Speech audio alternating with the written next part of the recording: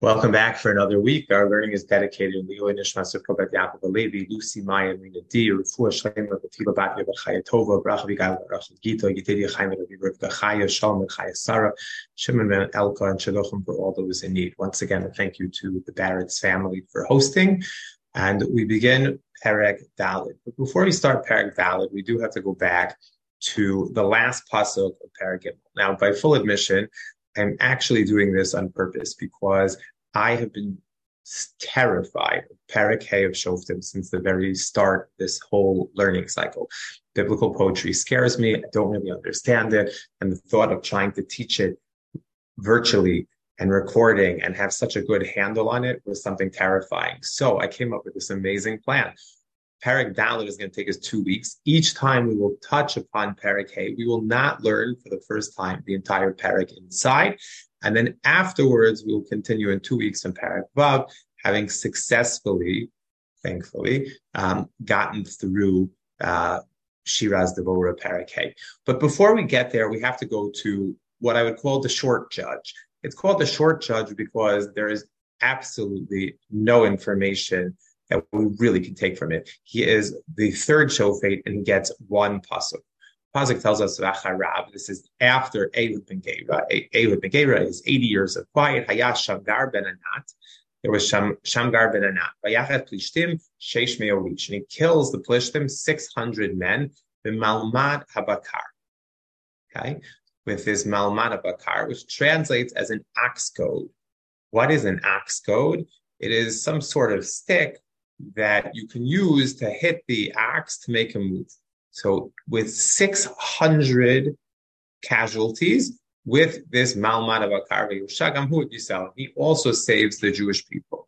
Now, that is something amazing. He fights against the Plishtim. The Plishtim are the nemesis that the Jewish people will deal with for quite some time. He defeats them with a Malmad of Akar, and he also saves the Jewish people. And that is all that we know. Let's dig a little bit deeper and let's try to see, who does this sound like? The story of Shamgar ben Anat, a person that works on his own. Okay, it sounds a little bit like Ehud. We discussed that last week. And he fights the Plishtim. Okay, and basically he fights them and defeats them with his bare hands. It should sound a lot like Shimshon. Shimshon fights the Plishtim.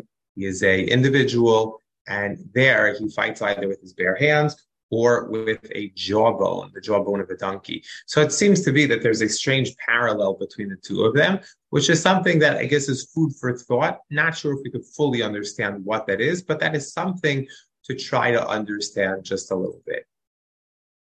Question is, what Shevet is he from?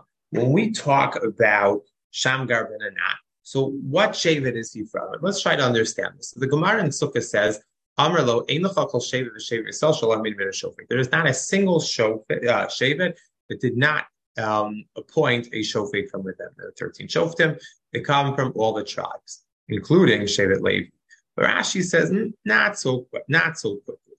Moshiach Yisrael Tam Shayu Mishemei Yoshua Bad Shmuel Shemashach Shaul LeMelech Yoshua MeEphraim. We have Yoshua comes from Ephraim, Ehud min Binyamin, Gidon min Menashe, Harem Bnei Rachel. Those are the Bnei Rachel. Shimshon Midan, Barak Mikedesh Naftali, Harei Mibnei Bila. That's Bila. Ivtzan Zeb Boaz Mihuda, Eli Milevi, Tolam Yisachar, Elon Zvulun, Elon Mefurashim. Atniel, Yiftach, Shamgar, Yair, Abdon, Lo Yadati Shemoshepteim. Atniel, Yiftach, Shamgar, Yair, Abdon. We don't know what Shevet they're from. Then Rashi then concludes, Reuven, the Shimon, Gad, the Asher, Lo Matzati Meforash. We have no knowledge as to who the Shofet is. So Reuven, Shimon, Gad, and Asher. Now, does that mean that there was no Shofet from there? Or does that mean that we just don't know? So if you think about it a little bit, if you take a look at the map on the left, that will help a little bit. Reuven and Gad clearly would not get a Shofet from within their midst. Why? Because Reuven and Gad, they don't live in Eretz Yisrael proper. Those that live on the periphery, and in addition to that, they're nomadic tribes that take care of sheep. It's unlikely that they would actually have a Shofet from there. Okay, so that gets rid of Reuven and Gad. What about Shimon and Asher? So Asher, you remember back from Perek Bet, when we talked about the Shvatim that were not successful, we said that Asher, crazy as it was, but Asher lived amongst the Canaanim. This was the Canaanim living amongst Asher. What's that telling us? It's telling us that Asher really is not an independent tribe, but rather they somehow exist among the local neighbors.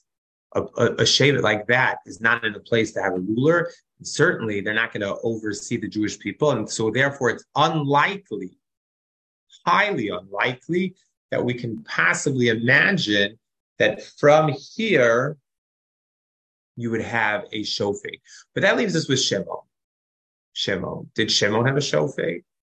So if we were going to pick a shofet that was from Shimon, who could it be?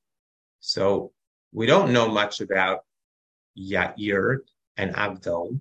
Yiftach we know quite a bit about. And Othniel we know. Othniel fought Kushan Rishatayim, but he's Othniel ben Knaz Chi Kalev. So in all likelihood, he's from Yehuda, which leaves us with Yiftach and Shamgar. But who's Shamgar's opponent? His opponent is none other than the Plishtim. The Plishtim that live along the coast that hugs the border of Shevet Yehuda and, amazingly, Shevet Shimon. If that's the case, though, we have to wonder, why is it that the Torah is being so cryptic and not telling us what Shevet Shamgar is from? So the interesting thing is that the Yalkut Shimoni says the following: "In Kol Shvatim to Shoftim Malachim Shevet Shimon lo kam lo Shofei v'lo Melech b'shvil Achet she'asa Zimri b'Shvatim la'medcha kama chamura haznu." The Yalkut Shimoni, a midrashic source on Nach. What does he say? He says that from all the Shvatim, you have a Shofet, you have a king, except for Shevet Shimon. Why? Because we know from the end of last week's Parsha, Parshas Balak, at the beginning of this week's Parsha, Parshas Pinchas, that we read this Shabbos, is that what?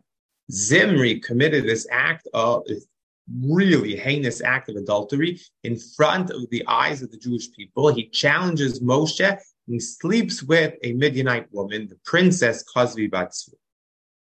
Okay? So that all happens. And so the Torah says, the Medrash says, "Lametha kama chamura haznos," that the act of adultery is so strong that Shimon was punished forever. Problem is that on the one hand, it seems like this Yalkut Shimoni is so definitive. Rashi in Sukkah, commenting on the Gemara in Sukkah, which says that every Shevet is a Shofet, it seems like Shamgar would be the perfect candidate to be from Shevet Shimon. And yet, the Yalkut Shimoni says, not possible. Not at all. No way. They are not. It's not possible that you could have a Shofet from Shimon. How do we reconcile that? So, the beautiful idea of Rabbi Hatton is that Shamgar is purposely an anonymous Shofet. Why? Why is he an anonymous Shofet? Because there's something important about Shamgar that requires him to be anonymous. And what is that? That is the idea that the moments may end, but the memories last forever. Now that quote sounds beautiful. I can have this amazing moment, a bar mitzvah, a wedding, a graduation, a promotion. The moment, it takes a minute, an hour, a weekend, whatever it is, but the memory lasts forever. I remember towards the end of my grandmother's life, I had a conversation with her once, and I said, like, what? You spend a lot of time by yourself. What is it that you do? Her vision had gone. She was no longer able to read. She couldn't hear anything, so TV wasn't really an option. What did you do? She said, I close my eyes, and I relive some of the most special memories, some of the most special times of my life. The moments end, but the memories last forever. It's a beautiful quote. I feel like it would be a perfect quote for someone for a yearbook. Beautiful idea, but perhaps there's a little bit more to it. Zimri dies. He's speared by Pinchas. Pinchas comes out holding the spear up, showing the people, this is what Zimri was all about. Well, this was an immoral act with Cosby. The proof is right there on the spear. He's able to show it to them. So Zimri dies. And that which happened at Baal Peor ends. The plague, 24,000 people die, but the next day, everybody moves on. So we think. The moment has passed. Rabbi Hatton says the memory lives on forever. And in this case, it lives on infinite forever. The idolatry of the Shoftim, says Rabbi Hatton, is tied in to the act of Zimri. And therefore, Shamgar ben Anat might be from Shevet Shimon, but the reason why it's done in such a way where it's kept anonymous is to allude to the fact that he is from Shimon. We can't mention Shimon because Shimon is the one that created this idolatrous / adulterous relationship within the Jewish people, and that does not end. Shimon's impact, Zimri's impact, will reverberate for generations to come. And so, as we sit here in Sefer Shoftim, finishing up Parag Gimel, learning about Shamgar ben Anat, we should know that there's an echo, a very powerful echo. It goes back to Dor HaMidbar, and it doesn't end. It can't end so long as there is a passion for idolatry. And so with that, we conclude Parag Gimel. We move on to the next shofar, Devora. Ehud dies, and the Jewish people continue doing evil in the eyes of God. Pasuk bet.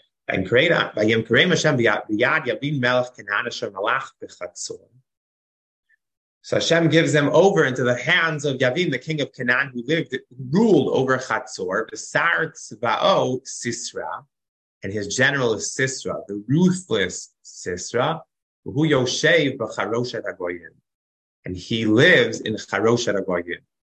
Right? Taku b'nei Yisrael Hashem, and the Jewish people cry out to God, Ki chameo recha barzelo, because he had 900 chariots. Putting it into context, Paro, the ruler of Egypt, only had 600 at Kriyas Yamsuf. Here there are 900. And he holds a tight grip on the Jewish people for 20 years. Now, if this sounds a little bit familiar, then you have a really good memory to Sefer Yoshua. In Sefer Yoshua, we had the northern kingdoms. The northern kingdom, all the northern kings, they get together and they appoint a leader. And who is their leader?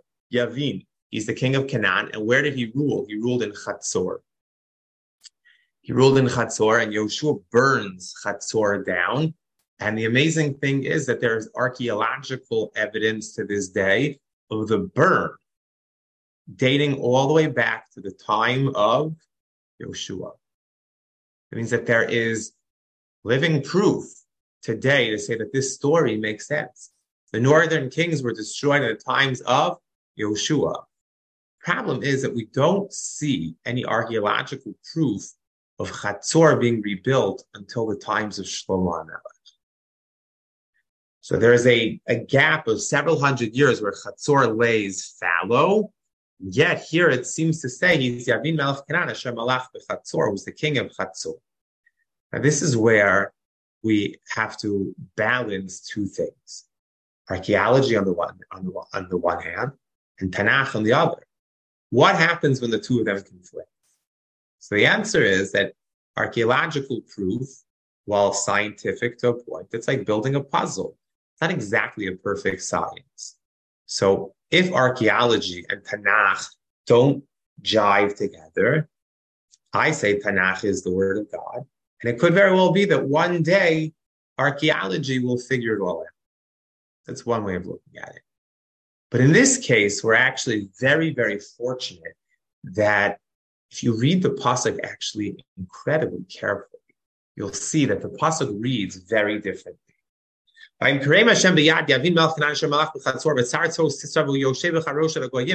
assumption is that what? It's Yavin who's in Chatzor, and his general, Sisra, is in Charosh HaGoyim, which unfortunately we don't know exactly where it is. But it's not a careful read. So if you look at the Radak says Shemalach b'Chatzor. Kodem shikam Yoshua b'Chriva Misaraf et Chatzor Malka Hika b'Cherev v'Yavin hu Hashaya Melech Chatzor Az. So what we're being told is Yavin Melech Asher Malach b'Chatzor. It's not that he is king in Chatzor. He was the king of Chatzor. Yavin is a title, much like Avimelech and Paro. It's a title for the king. Yavin is the king of Canaan who lived in Chatzor, but he's no longer the king. The Radak says what happened? He was the king there until Yoshua destroyed them. But what happened?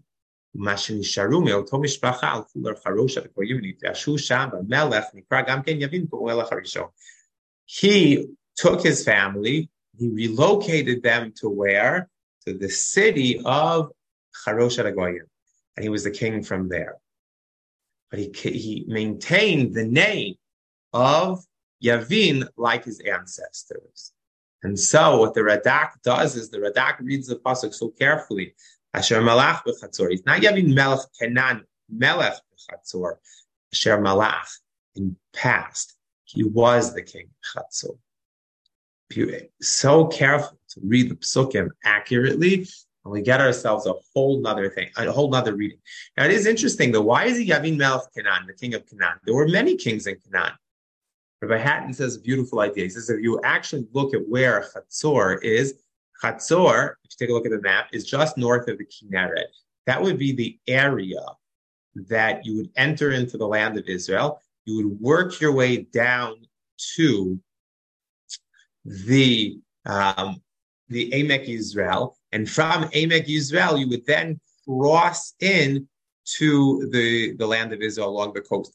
So he who controlled that road actually is the one that would control the land of Israel. And so he becomes the Melech Canaan because of his overwhelming power in the fact that he controlled this area.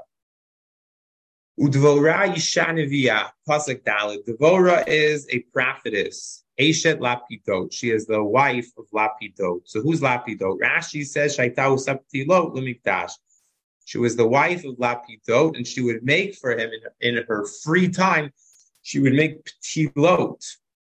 She would make the wicks for the Beit HaMikdash, not for the Beit HaMikdash. There wasn't the Beit HaMikdash at this point, but for the Mishkan in Shiloh. And she would send those wicks with her husband, and they would be donated and dedicated in the Mikdash. Radak, though, says, no, Amrushahu Barak ben Avinoam. His name is Lapidot, is Barak ben Avinoam. Barak, Lapidot, Krovim binyan. Barak is lightning. Lapidot is a torture of fire. They're from a similar idea, similar language, and they're the same person. Okay? And she was the shofet at that time. Pasakei, the Yoshevet Tachat Tomer Devora, and she sat underneath the Tomer Devora, the palm tree of Devora, Vein HaRamah Uvein Beit El, Bahar Ephraim. So she was in the area of Ephraim, in Shevet Ephraim, between the Ramah and Beit El. I believe Shmuel also gave a similar description by his father, Elkanah, that he lives in the same area. And what happens? The Jewish people will come to her for judgment. So the Abarbanel is bothered. What's going on here? This whole Yoshevet Tachat Tomer. So Amar Chazal, Atomer Nikrei Tomer Devor Lefishnik Parasham Devora Meneket Rivka.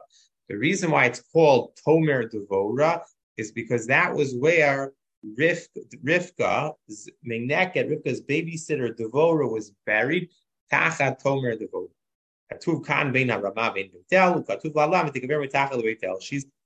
She's buried there.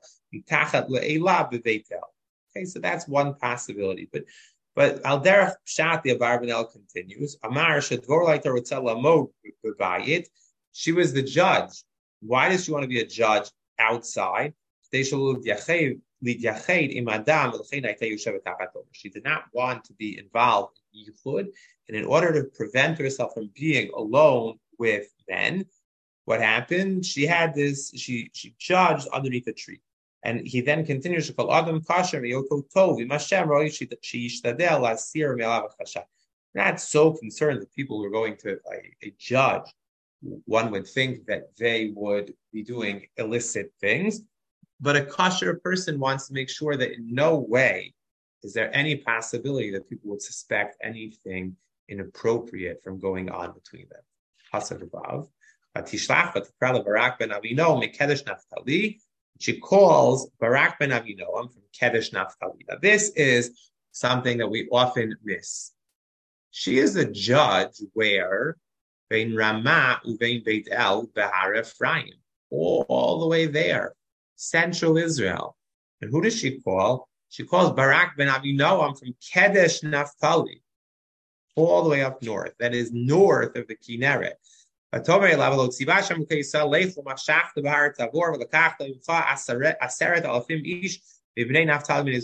I want you to collect 10,000 people from Naphtali and Zvulun to go up, and there you have Naphtali and you have Zvulun right up there. I want you to bring those people, collect them together. What's she going to do there?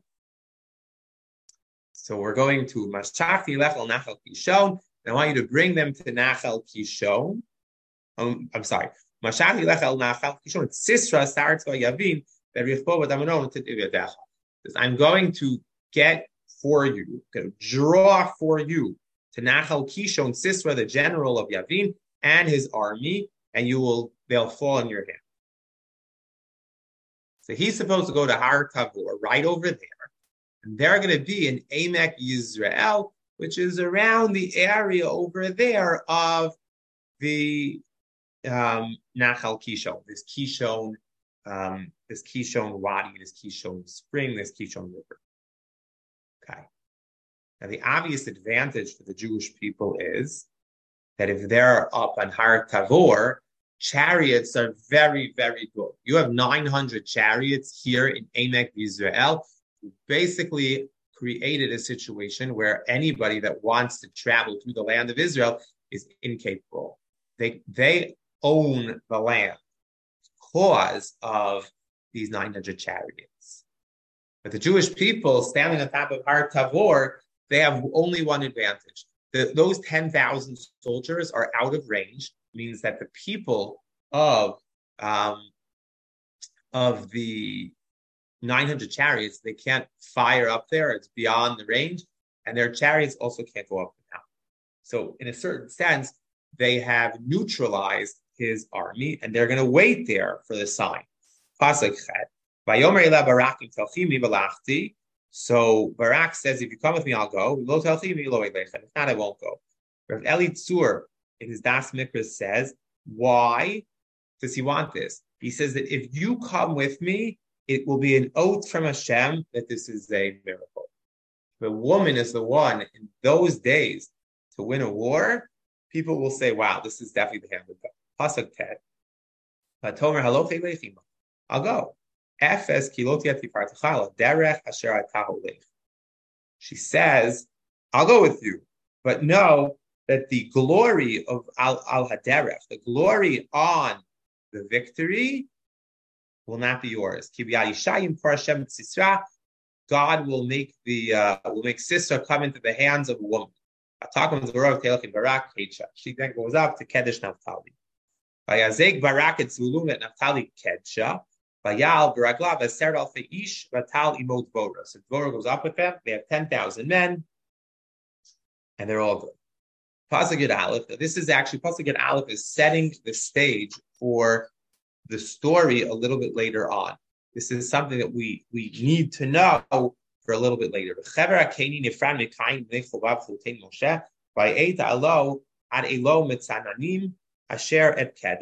So Chaver Akeni, he separates from the family of Yitro, Chutein Moshe, and he sets up his tent ad Elo Mitzanim Asher Kedesh.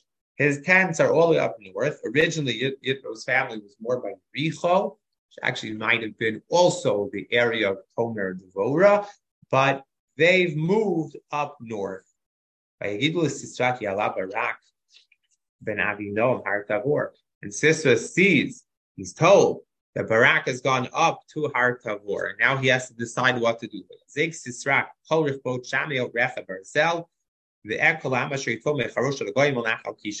He then moves up to Charosh Goyim by Nachal Kisho. Okay, so what happens? Tomer Dvaral Barak Kum Kizah Yom Asher Natan Hashem Tzisra B'Yadecha Halo Hashem Yatzeh Lefanecha. So Devorah makes a sign. She says, "Go! You can do this. You could win. God has given Sisera into your hands." Vayered Barak Nehar Tavor. Barak comes storming down. The mountain. Vasered Alafim Ish Acharab, with 10,000 men behind him. Okay, so what happens? And God confuses Sisera and all of his chariots and all the encampment by the sword of Barak. And Sisera gets off of his chariot, he runs. Barak chases them until Charosh Goyim, like Kol Machne Sisera Lo Nishar Adechad. He kills everyone. Lo Nishar Adechad. Lo Nishar Adechad. You might recognize that word. Lo Nishar Adechad is the same language that we have by Kriyas Yam Sov. So Matityahu ben Yosef, Josephus says, Geshem Yarad, rain. It made the land unpassable, and it makes the horses go crazy. Okay, so let's try to understand this story a little bit. They're on Har Tavor, and the Emek Yisrael is crowded with 900 chariots, a huge army, and they are along what? Nachal Kisha. And all of a sudden, Devorah says, "Kum, go! The time has come. You're going to win. You got to do this." Okay, what exactly is going on? So there, let's just pick up on two interesting words in Pasuk Vav and Zayin: Mashachta u'Mashachti. So Rabbi Eliezer ben Yaakov Omer, it's Mishnah Moed Katan, Paragal Mishnah Gimel, Moshchem et Hamayim, Ilan le'ilan. You can move the water from tree to tree. Moshe is a way of moving the water. How do you move water? So if you're talking about irrigation, with your foot, you could change the direction of the water very quickly. But also, we need to understand that Mashachta is the language of water. The water is going to move from one place to another. Let's take a look at what Wikipedia has to say about Nachal Kishon. The Kishon River, its course. The Kishon River is 70 kilometers, 43 miles long. It's a perennial stream in Israel. Its farthest source is the Gilboa Mountains, and it flows in the northwesterly direction from Emek Yisrael, emptying into the Haifa Bay into the Mediterranean Sea. Its drainage basin of 1,100 square kilometers include most of Emek Yisrael, in the Western Galilee, and parts of the Carmel. It is mentioned in multiple places in Tanakh, including Parak and Shoftim, and Nachal Kishon is the place that Eliyahu executes the Nevi'ei Aval. I actually saw Nachal Kishon, parts of it, from the top of Har Carmel. God willing, we'll go to Har Carmel in 2.5 years or so, and when we get there, we'll see. You can see the entire Emek Yisrael. It's stunning. It's patchwork of fields. It's beautiful, and it's so green. Why is it green? Part of its green comes from Nachal Kishon. Nachal Kishon feeds into the fields, and it's this windy Nachal that goes a long way. It's 70 kilometers long. The last 43 miles long, 10 of it, the last 10 miles are always full. That means that 33 of those miles are not full. 33 of those miles are often empty or just about empty, except during certain seasons. Which seasons? The rainy season. The rainy season, it collects water high up in the mountains, probably somewhere near Har Tavor, And it then feeds into the entire thing that goes across the country. It snakes its way all the way to the Mediterranean. Now, try to understand this a little bit. What exactly is going on here? It's a miracle that 900 chariots are defeated. But what is that miracle? We don't know for sure, but we have certain allusions there. So before I share that with you, I want to share with you a historical note. There was a battle of Mount Tabor in 1799 where the Ottomans fought against, I believe, Napoleon's army. Napoleon's army is victorious. They lose two to seven soldiers, something like that. And the Ottomans, the Arabs, lose 6,000 soldiers. How? In the midst of this war, which takes place in the spring of 1799, the rain all of a sudden comes down. It overflows the Nachal Kishon. The people don't know what to do. They run. They're terrified. And as they run, terrified, they're wiped away and several thousand people die. What exactly is going on? So now, my attempt at biblical poetry. 4 psukim from Parakeh from Shirat Voga. Zvulun am cheref nafsho lamut naftali al marome sadeh. You might have learned the Gemara, which talks about a different understanding of this. But the basic idea is Zvulun and Naphtali were willing to die for this. They fight all the way to Megiddo, which is the western part of the border of the land of Emek Yisrael, which God willing will also go visit. They didn't take any money. This was not about money. From the heavens, there is a battle. Where does it come from? It comes from the stars. What does it mean it comes from the stars? So one possibility is hail. Hail is not uncommon in Israel, even in certain months. And if there's crazy weather patterns, it's not crazy that there would be hail as well. But perhaps what's going on, the stars, so to speak, align against Sisera. How do they align against Sisera? It starts raining. It shouldn't rain. It's not rain season. And Nachal Kishon Grafam, Nachal Tumi Nachal Kishon Tidrufin Apshios. His chariots, his 900 chariots, had command of the land until it started raining. But when Nachal Kishon overflowed, and all of a sudden it became very, very rainy as a result of muddy rather, as a result of the rain, what happened? They were once again neutralized. Not because the Jews were on the mountain, but because the chariots couldn't move around the mud. What happens as a result of that? The Jewish people stop being the underdog, but rather now at this point in time, it is the people of Sisera, their army. What are they? They have they're all powerful when they're in their chariots, but otherwise they're soldiers running with, who knows, a sword, bow and arrow, whatever it is. But they're on the run. And now it's the Jewish people who are in command and in control. I want to share with you one beautiful idea. With this, I'll end. It is a footnote that Rabbi Hatton suggests. He says, how exactly did this whole story take place? This is what he suggests. The Jewish people are in Har Tavor. And there's a rain cloud that's over Har Tavor. The army of Sisera is far away. They are so far away from where they are, they don't know what's going on in Har Tavor. They know the Jews are up there. They're waiting it out. With the sudden rain cloud, a huge amount of rain is deposited, flows off the mountain, and quickly goes into Nachal Kishon. It overflows Nachal Kishon. The Jewish people know what's coming, and that's when Devorah screams out, "Kum Barak, Barak, you gotta go." Why? Because the moment is coming, you're going to win. You're going to win. Meanwhile, these 900 chariots are sitting there. They know nothing of the rain. They know nothing of the water that is flowing down, the impending disaster that is about to hit them. Barak's men come down confidently knowing that God, through the stars, so to speak, through the rain, has decided Sisera will lose. Sisera has no idea what's coming.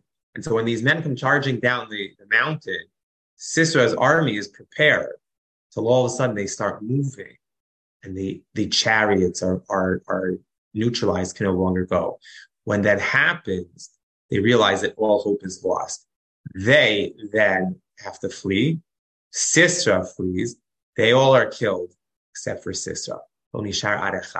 Next time, God willing, we will better understand the character of Yael, the defeat of Sisra, and what happens in its aftermath. Thank you once again for joining us. Have a wonderful week and keep walking in the ways of the prophet.